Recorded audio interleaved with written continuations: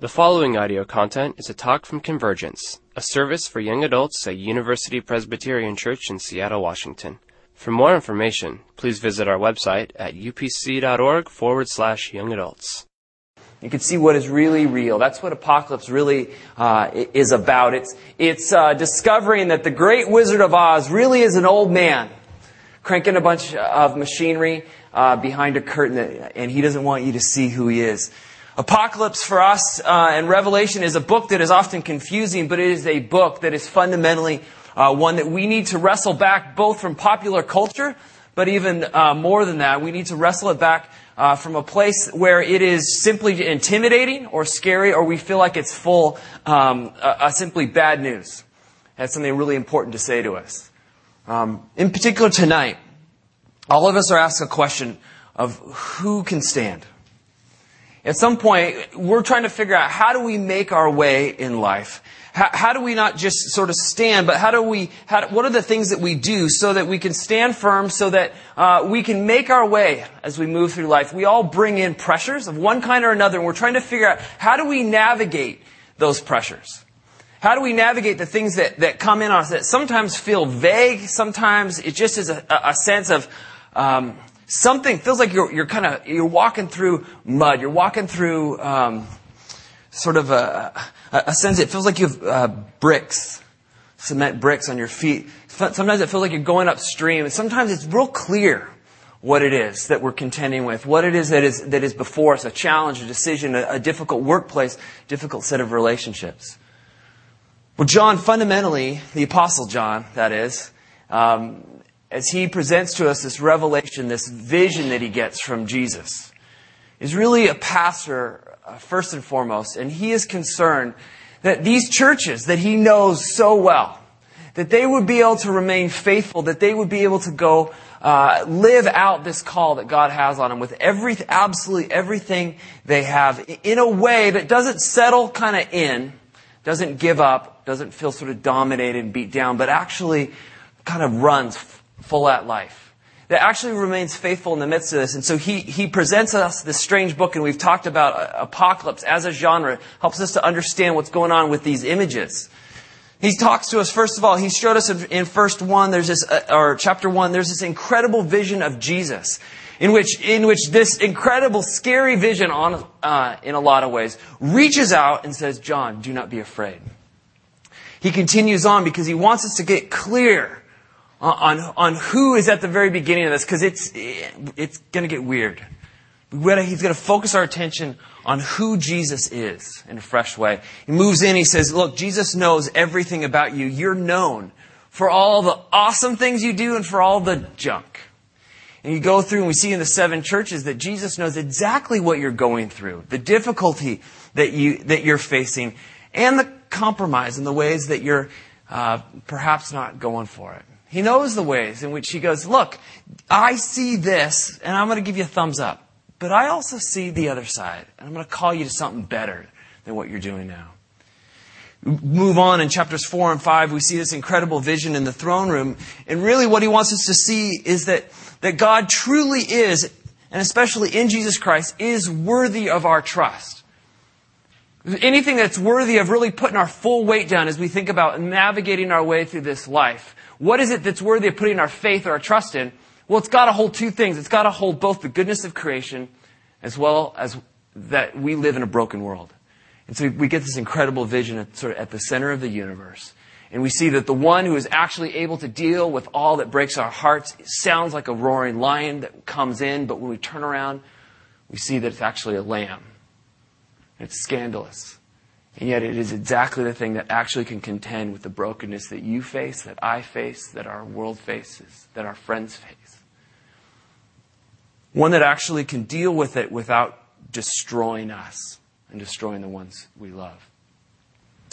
Well, now John, the Apostle John moves out and he says, look, I want you to understand,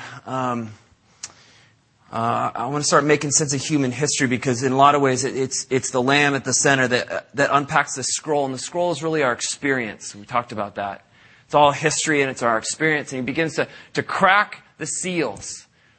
And when we really begin to look at life, when we really begin to sort of get into it and not just give it lip service, we know that it is ugly at times, that it is scary at times, that in many ways it frightens us. In many ways we'd rather turn our eyes away. And so we began to get into that.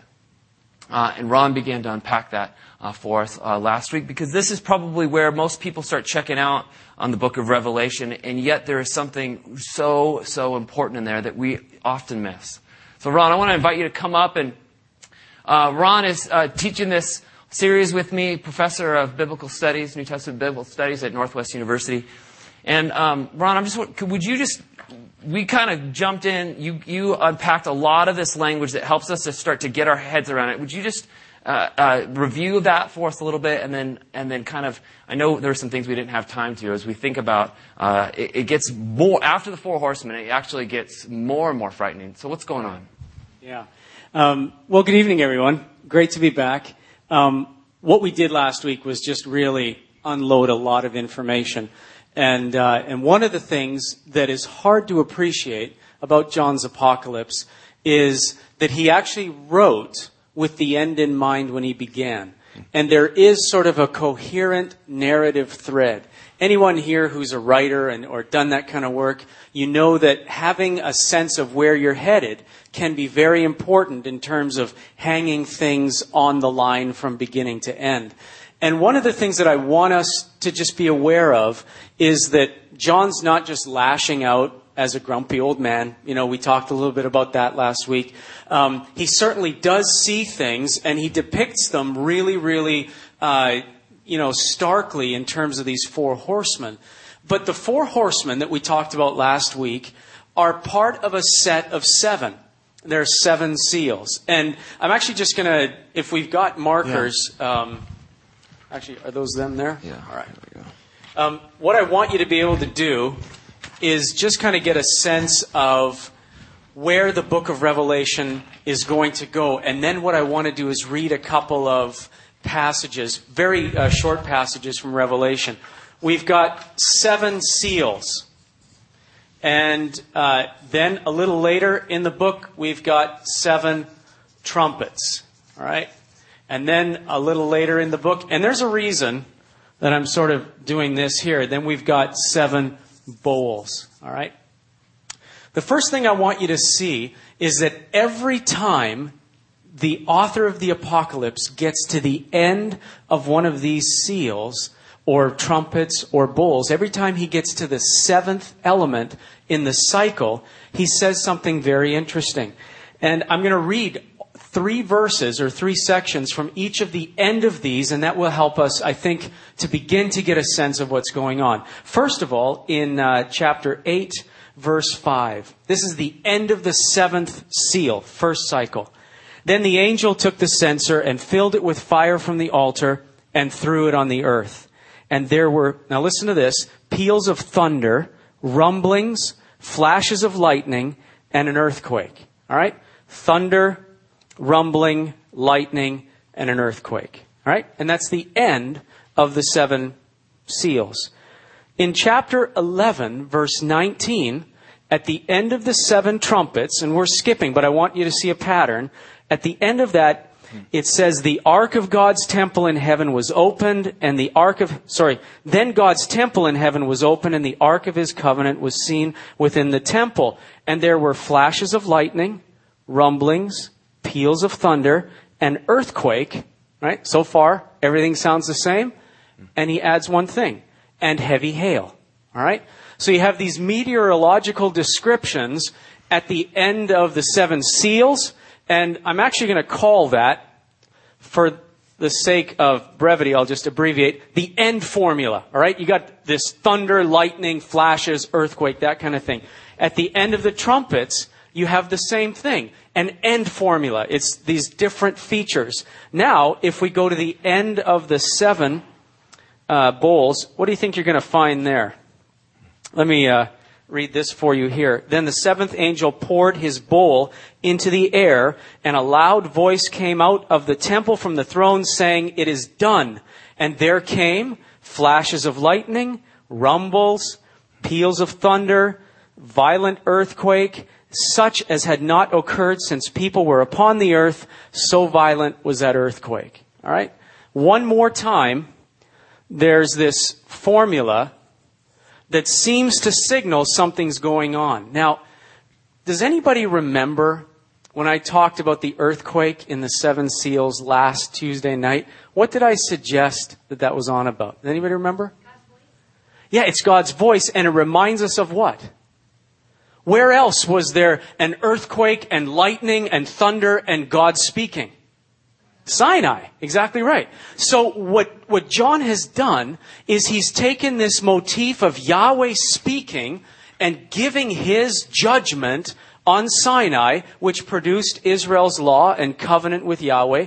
And he's taking that same idea and saying, someday, when Yahweh sets everything right, when Yahweh speaks finally and fully, which, by the way, whether we realize it or not, every human heart really longs for that. And John chooses a common Old Testament picture, Yahweh on Sinai, and says, someday, at the end of the seals, at the end of the trumpets, at the end of the bowls, Yahweh will speak finally and fully. And the earthquake is the signal of Yahweh's judging presence. When he speaks, things are radically different, right? So what I want you to see is that the book of Revelation, if you've ever heard Revelation talked about, how many of you have heard it as sort of a timeline that tells you everything that's going to happen in the future and things keep getting worse, right? It's not that way at all. In fact, when John tells you that the end has come and Yahweh has spoken, the narrative is finished. At the end of the seven seals, Yahweh's judgment has come. But then John starts the story over, and he intensifies it, and he tells it from a different angle, and he comes to the end again. In fact, the book of Revelation is not a linear book where you can read and come to the end of history. The book of Revelation actually has these repeating cycles that intensify. We have a lot of musicians and a lot of artists in the room. You'll be familiar with the way a symphony or different musical pieces work that have more than one movement, where there's a dominant theme or a motif that keeps coming back, and yet every movement of the piece is somewhat different. And that's what John is doing. So if that's what he's doing, I'm going to grab a different color and say, what is he doing in the seven seals? Well, John's already talked about that in review of last week. I got to break in right here. Because I got told this is confusing, which we got to just stop it right now. The Apostle John and then me as John. So maybe we'll call the Apostle. Okay. I didn't have the vision. Good. You didn't have the vision. No, that's right. No, this John reminded us that John the seer, right, tells us that the scroll is basically human experience, human history. That's the angle for the seven seals. He's unpacking this human experience, which raises all these questions for us, and we want to respond to that. In the next section of the Apocalypse, you have a much more demonic or cosmic perspective. In other words, there, the author of Revelation wants you to see that it's not just about human beings making poor choices, and it's not just about people being bad when they should be good. There's actually something really rotten and wrong with the world in which we live. Creation that was good is fallen, and God's saving, restoring judgment and justice has to come into that context as well. And then finally, the seven bowls tell us the same story one more time.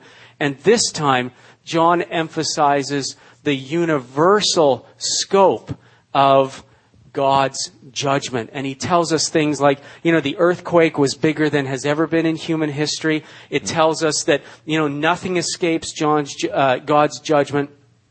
Saying all those things, here's what's interesting. Several of you already shouted out and said, God speaking and pronouncing his justice and his judgment is reminiscent of Sinai.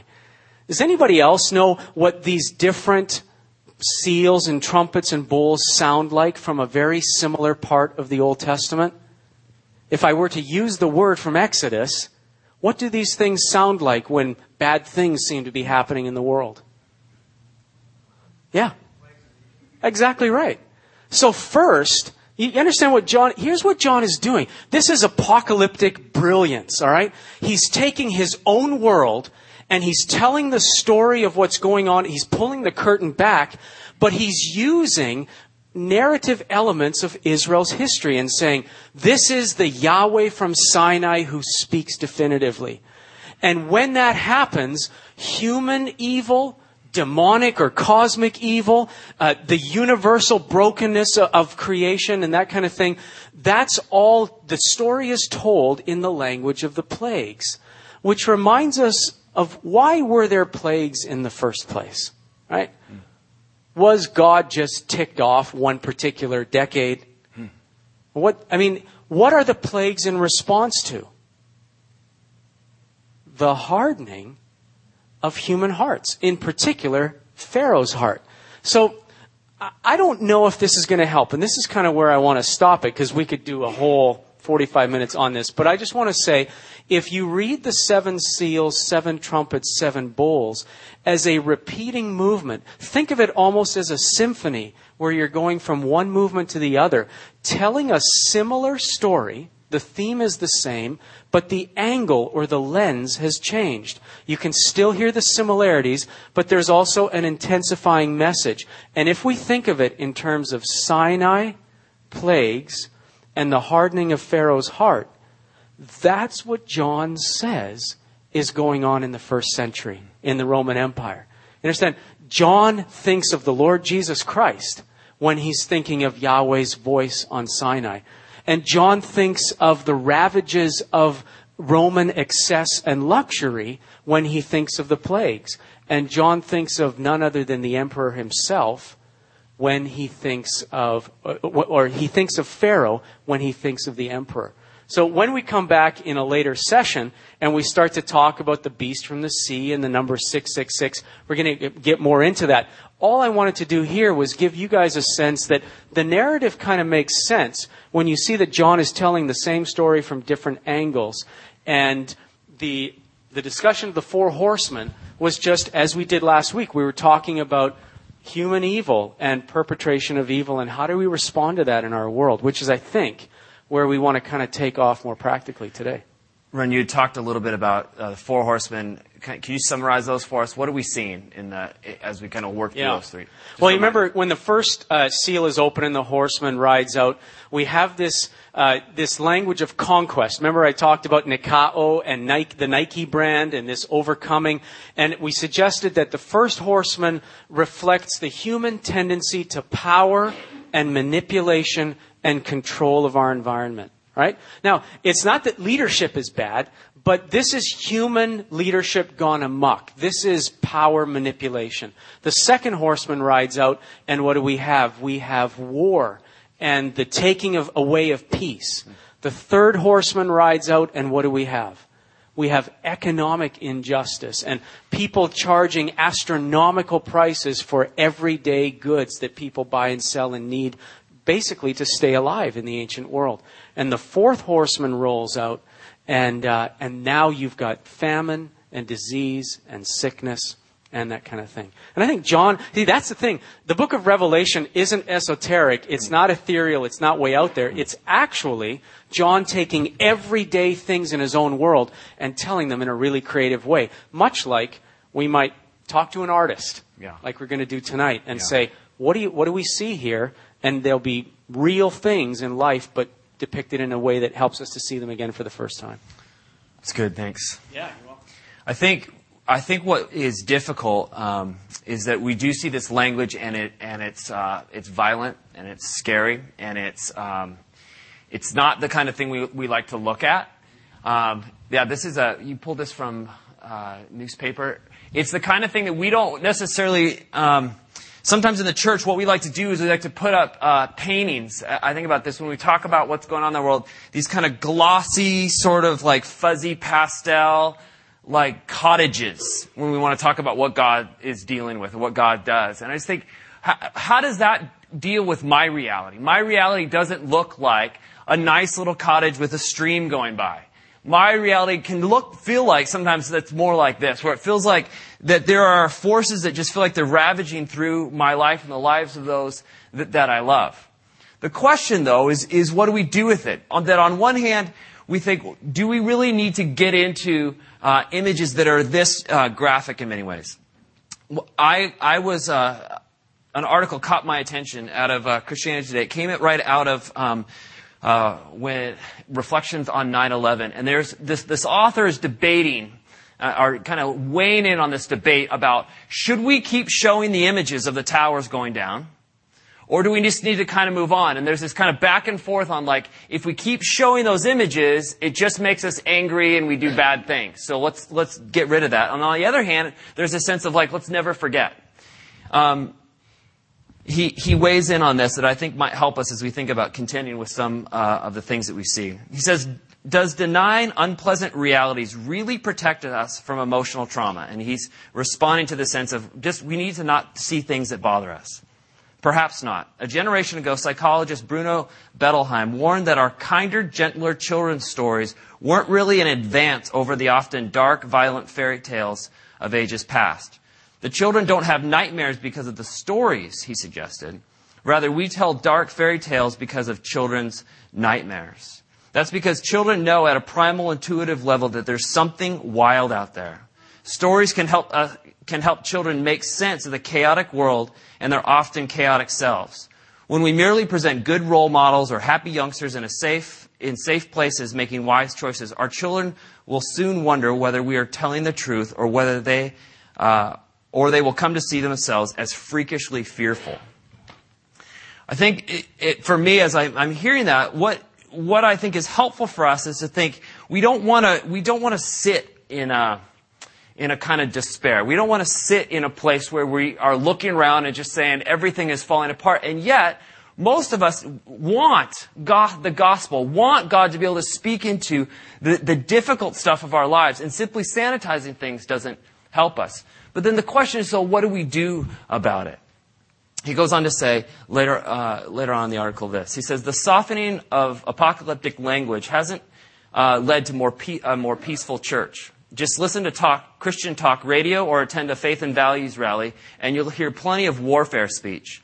Unlike the past, however, such language is directed primarily at people perceived to be cultural and political enemies. If we're too afraid of seeming Pentecostal to talk about the devil, we'll find ourselves declaring war on mere concepts like evil or sin. When there's no demons, we demonize. And without a clear vision of the concrete forces that we as a church are supposed to be aligned against, we find it very difficult to differentiate between enemy combatants and their hostages. He finishes the section by saying, the path to peace isn't through bellicosity or surrender, but through fighting the right war. I sit with that, though, and I am often confused. Because what does it mean to fight the right war? What does it mean to fight the right battles? And so often, what I encounter, sometimes in myself and with others, is this tendency in the face of things that are difficult and scary to go one of two directions. We tend to go, on one hand, into sort of kind of a passive, apathetic place where we go, there's nothing I can do. It's too overwhelming. I can't change the company. I can't change the city. I can't change my life. So I just kind of go with it. I don't really know what else to do. And then usually, sometimes in the same person, you can see a switch. You see a back and forth. Because on the other hand, you see this aggression at the wrong things. And there is this sense of, I need to go out. And I think what's scary is it feels like in the name of doing something right, I need to go out as the white horse, as a conqueror, and dominate. I know that there are at times, even in a church, I'll confess this, that I have thought about who I need to get rid of because they're in the way of what God wants to do. You ever felt that? In your company, in your places where you work, school? Gosh, if I could just get rid of that person. No one was talking about killing anybody. But we're talking about getting them out. And yet you start to think, is that the right answer?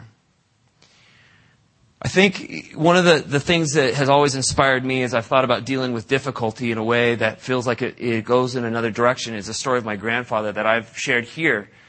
That he has such an impact on my life, in part because I saw him deal with difficulty but hang in there. A lot of his life, towards the end, probably the last 15 years, was done taking care of my grandmother who had had a stroke. She wasn't able to hear or understand language, and she sunk more and more into, I think, depression in a lot of ways. She was very isolated. I don't know what was happening in her mind. But I saw my grandfather actually kind of be imprisoned. It's a lifetime of giving himself in ministry to the Lord. He had given everything. If this whole thing, this faith venture, is about doing good and God just blesses you and opens up the doorways and everything you do is successful, it doesn't work. And yet what I saw in him as he moved in this place where very few people came to visit him, some of the people that actually he invested in, he was stuck there and he wasn't necessarily getting any sort of appreciation from my grandmother, yet he patiently hung in there and cared for her. I know it was hard, and yet what I saw him live out was a hope in Christ that says, today my life is hid with Christ. Today I have been crucified with Christ, and my life is with him. And so, for a man who could have been very angry at the end of his life, very angry at my grandmother, very angry even at God because he got a raw deal, I saw a man who by the end of his life grew in grace and generosity. That there was an overwhelming sense that this is a man full of joy, but he had no reason for joy. And I think, how is it that we can move towards that versus so often what I see, which is that passive sense or the angry sense that I've been wronged? So I'm going to ask the band to come up. They've written a new song as they've thought about this. And I think it begins to lead us into what I think might be the way to move forward, to think about what is it that we do. And it's wrapped up in a different question of not what do I do, but how long. That all throughout Scripture there is a cry of God's people that says, how long? And as you think about that, what is it that as you come in here, what are you asking God? How long do I have to deal with this thing that is either confusing, frightening, in my face, or not? What is it that I'm carrying from my friends that feel like they don't know how to make their way? They're wondering, how do I stand in the midst of this, and what do I do? Because right now it seems overwhelming. What is it? If we begin to say, God, we got to somehow put a name because we don't know what we're dealing with. We got to know what we're dealing with before we move forward. What is it that you bring in here? I encourage you to think about that as we hear this song. So, Eugene Peterson. We talked about Eugene, and I hope you pick up old mean Eugene's book on Revelation if you haven't. He makes this comment as he's going through, I think, oh, nice. Nice job, Brenna. She's fast. Awesome. He says, Christians should be those who are the very persons who should have no illusions about the depth of depravity in themselves and the world at large. They call it for what it is, name it, and deal with it. No other community has exposed rationalization, confessed complicity, knows what is wrong in the world, but at the same time is less cynical or despairing about doing something about it. I want to bring up Scott in a moment, but I'm just curious if there's anything that's been, you guys would be willing to throw out or name as we think about how the four horsemen operate in the world, in your world, or anything that comes to mind as we think, especially as we think about this image of Pharaoh. We're talking about images of slavery. Are there anything that you see that is kind of contending with you, contending with your friends that you'd call out, that we would name?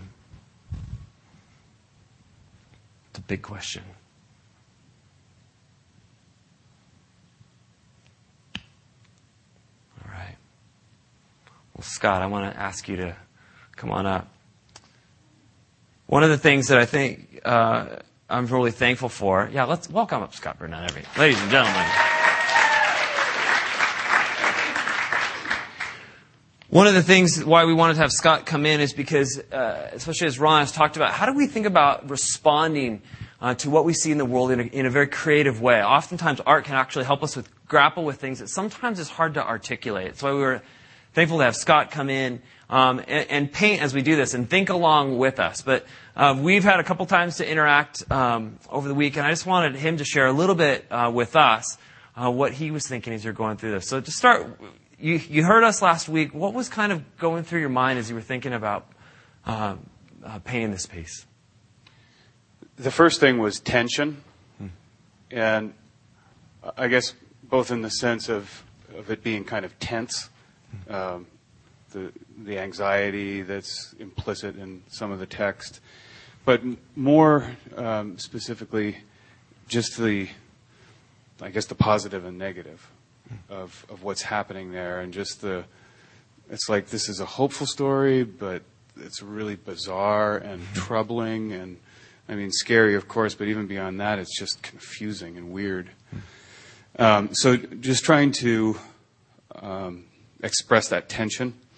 So one of the ways was creating colors that are mixtures of colors that aren't supposed to go together. So there's a red that's a kind of a dark red that has green. I mixed green and actually bronze, metallic bronze, inside of the red. So for me, part of what that does is it's actually painful to look at it because I can feel the unresolved nature of the colors there. So, and then also more overtly, putting colors next to each other that are opposites, like orange and blue, and creating the buzz in your eye, from those things. The other thing, just in approaching it, was to determine to not try to directly represent anything. Why? Partly because I don't like paintings that do that, especially of Revelation, because it just to me is ridiculous. There's good reason why. But the other part is that as soon as I shift to that part of my brain, I have to not be in another part of me that doesn't even feel like my brain, a more soul kind of place.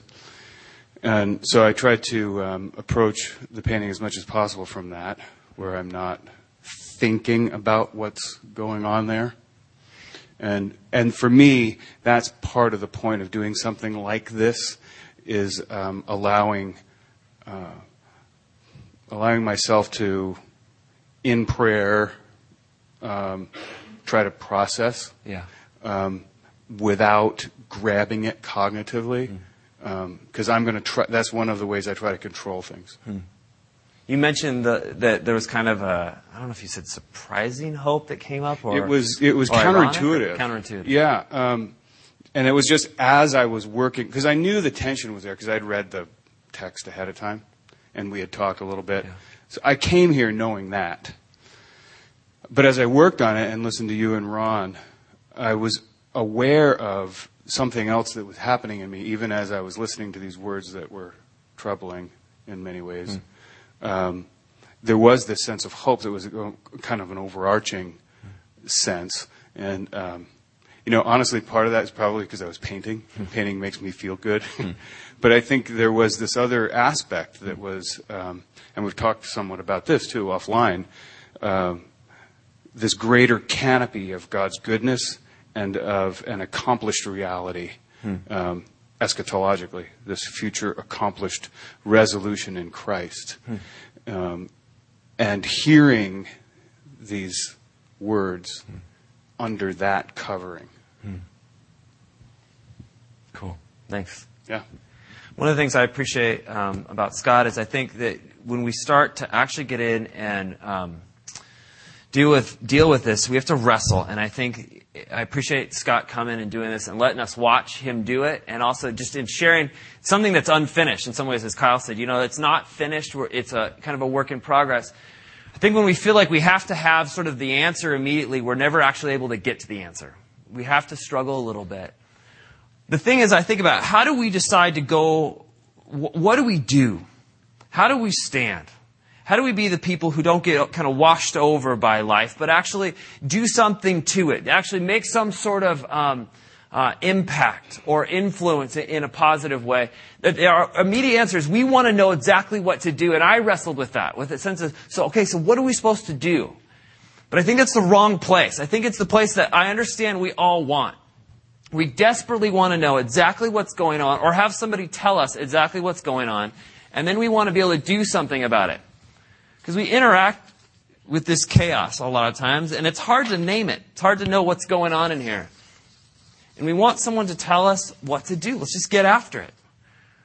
We all want that, because we just want to start moving, and yet I think we get into trouble when we don't slow down. I think on one hand we need to see clearly and be the kind of people who As Eugene Peterson would say, the very persons who would have no illusions about the depth of depravity, not just in the world at large, but in themselves.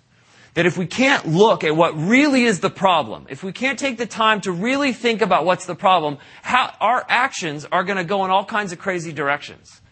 They'll either just we'll just go, well, I can't do anything about it at all, or perhaps we'll do like what we've often seen, which gives Revelation a bad name. The kinds of things you see in emails. I don't know if it's because we're doing this series, but I'm starting to get some crazy emails. I don't know who's put me on the list. If you're listening, don't put me on your list. Okay, but I'm starting to get some crazy emails that this last week, I found out that God said that there's Mexican mafia all over the world that's going to kill people. So basically, don't take cabs last Thursday, especially if they're driven by Mexicans. Right?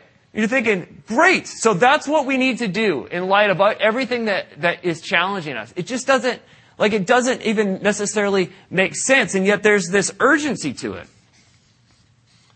I think, as people who are trying to figure out what does it mean to be faithful to Jesus in this world, I think what we have to do is we have to focus on the brackets.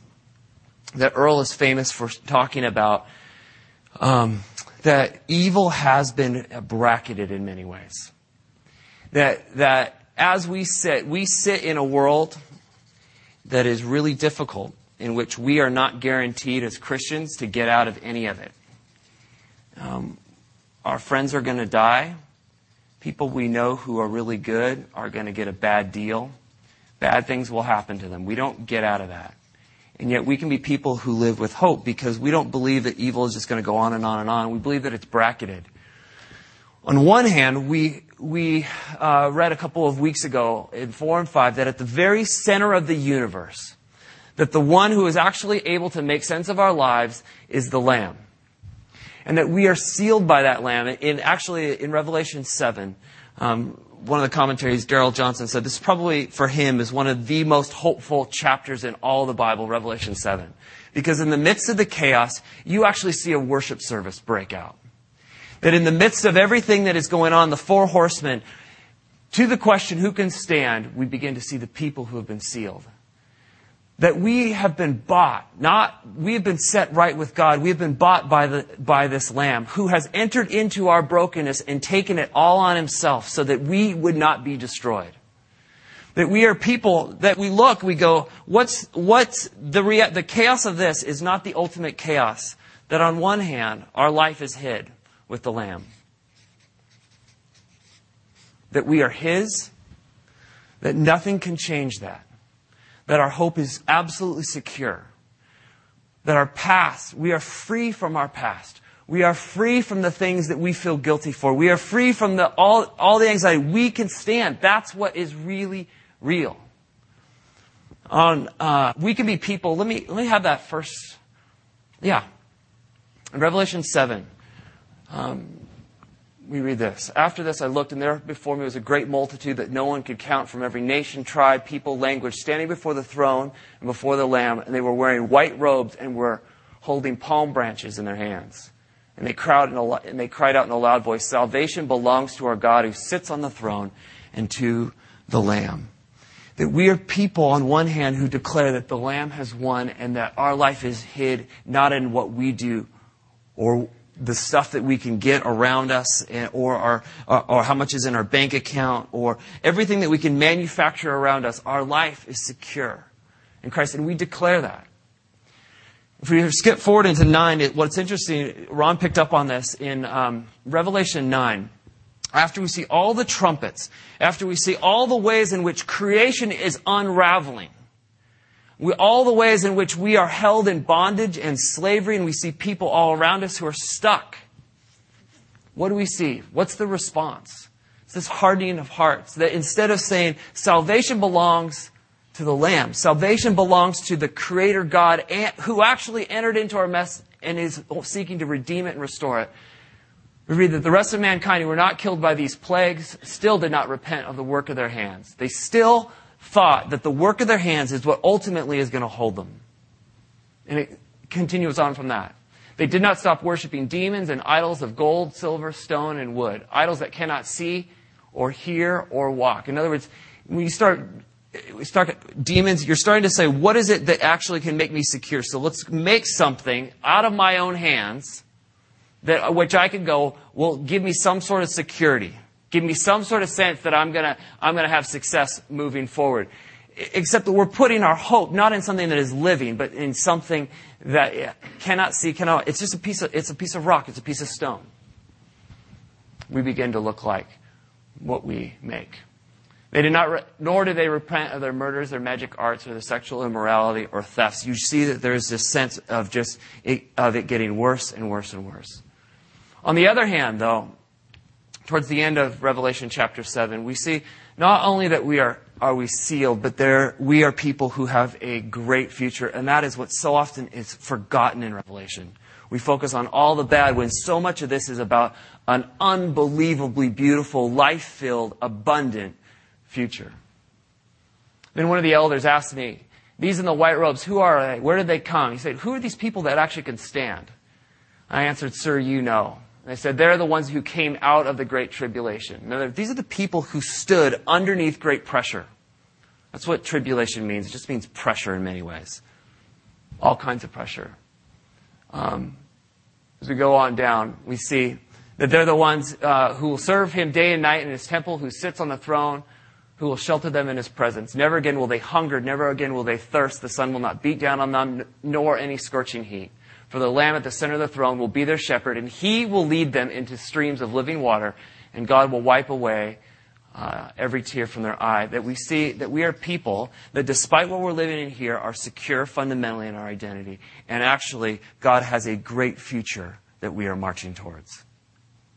This does not define who we are.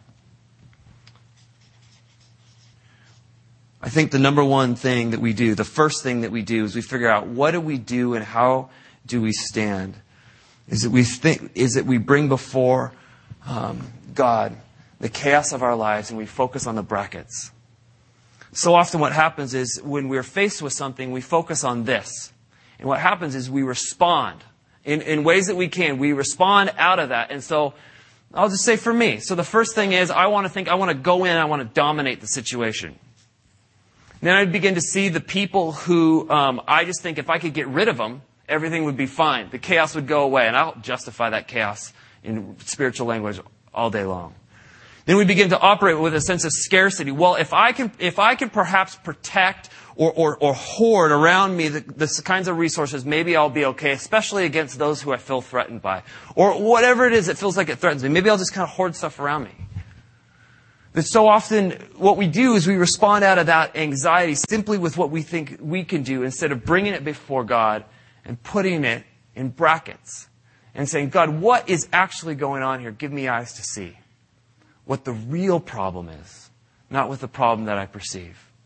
What's the real problem so that I can make a bold move. We're not talking about people who aren't bold. We're talking about people who are wise. Who say, I know how to make the very best move that goes forward, one that is not about my ego, one that is not about my fear, but one that is a redemptive move forward. This is the first thing that we do. St. Ignatius, as he wrote a lot on this, on discernment, on how to make good decisions, and one of the things he says that it's totally applicable here is never make a decision out of desolation. Never make a decision out of desolation. Now, we can think about decisions, but so often we make decisions all the time out of a sense of fear, frustration. They're never good. They're always bad. They always lead us into a place where we harm others or harm ourselves or get ourselves into deeper trouble. The first place that we look is to stand firm, to hold evil before God, and to remember that I'm sealed. I'm sealed. I am His. And then to hold on to, this is what I know. I don't know maybe what to do here. I don't know what's going on. I don't know exactly what the real problem is yet. But what I do know is this. And so I'm going to bank on this until I understand that. One of the things I want to invite us to do is to do that right now. And to do it in a way that gets us up and moving around. I encourage you to write down on that card if you can, or if you can, if something's coming to mind, or just maybe a question. What is it that feels, what is this? What is it that feels like this? Articulate it somehow. Jot it down on the card. Say, I'm bringing before this. And then I encourage you to bring it up, to drop it in here. Kyle's going to play and the band's going to play.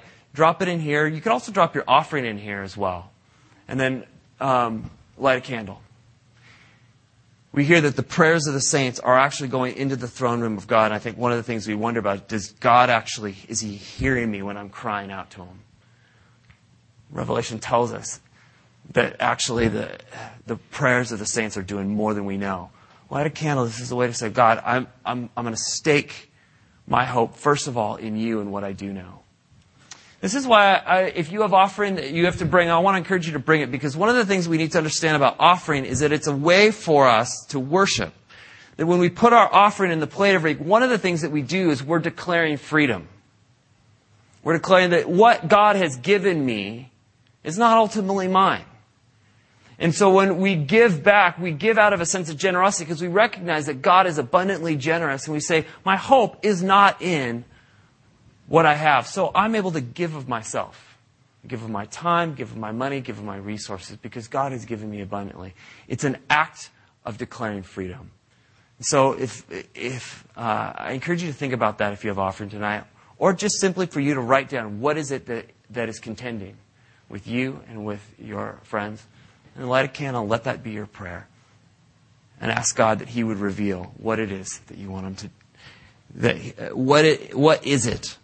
What is the faithfulness that He's calling you to? So let's have the band come up and we pray. Lord, I pray that you reveal to us tonight. Give us the courage tonight to somehow articulate what it is that weighs on us. Lord, if we know what it is, I pray that we'd write it down. If we don't, I pray that we would just have a sense of bringing it before you. Lord, as we do, and we give it to you, we ask that you give us wisdom and discernment to know what faithfulness looks like. Because sometimes it's confusing, and sometimes it's hard to know what to do. It's hard to know what faithfulness actually would be. Lord, we ask that you hear our prayer and begin to bring us to a place of peace where we respond not out of fear or anger or frustration, but we respond out of peace. We make decisions out of peace. And therefore, Lord, show us what it looks like to live boldly, going after the right things, standing for the right things. Pray this in your name. Amen.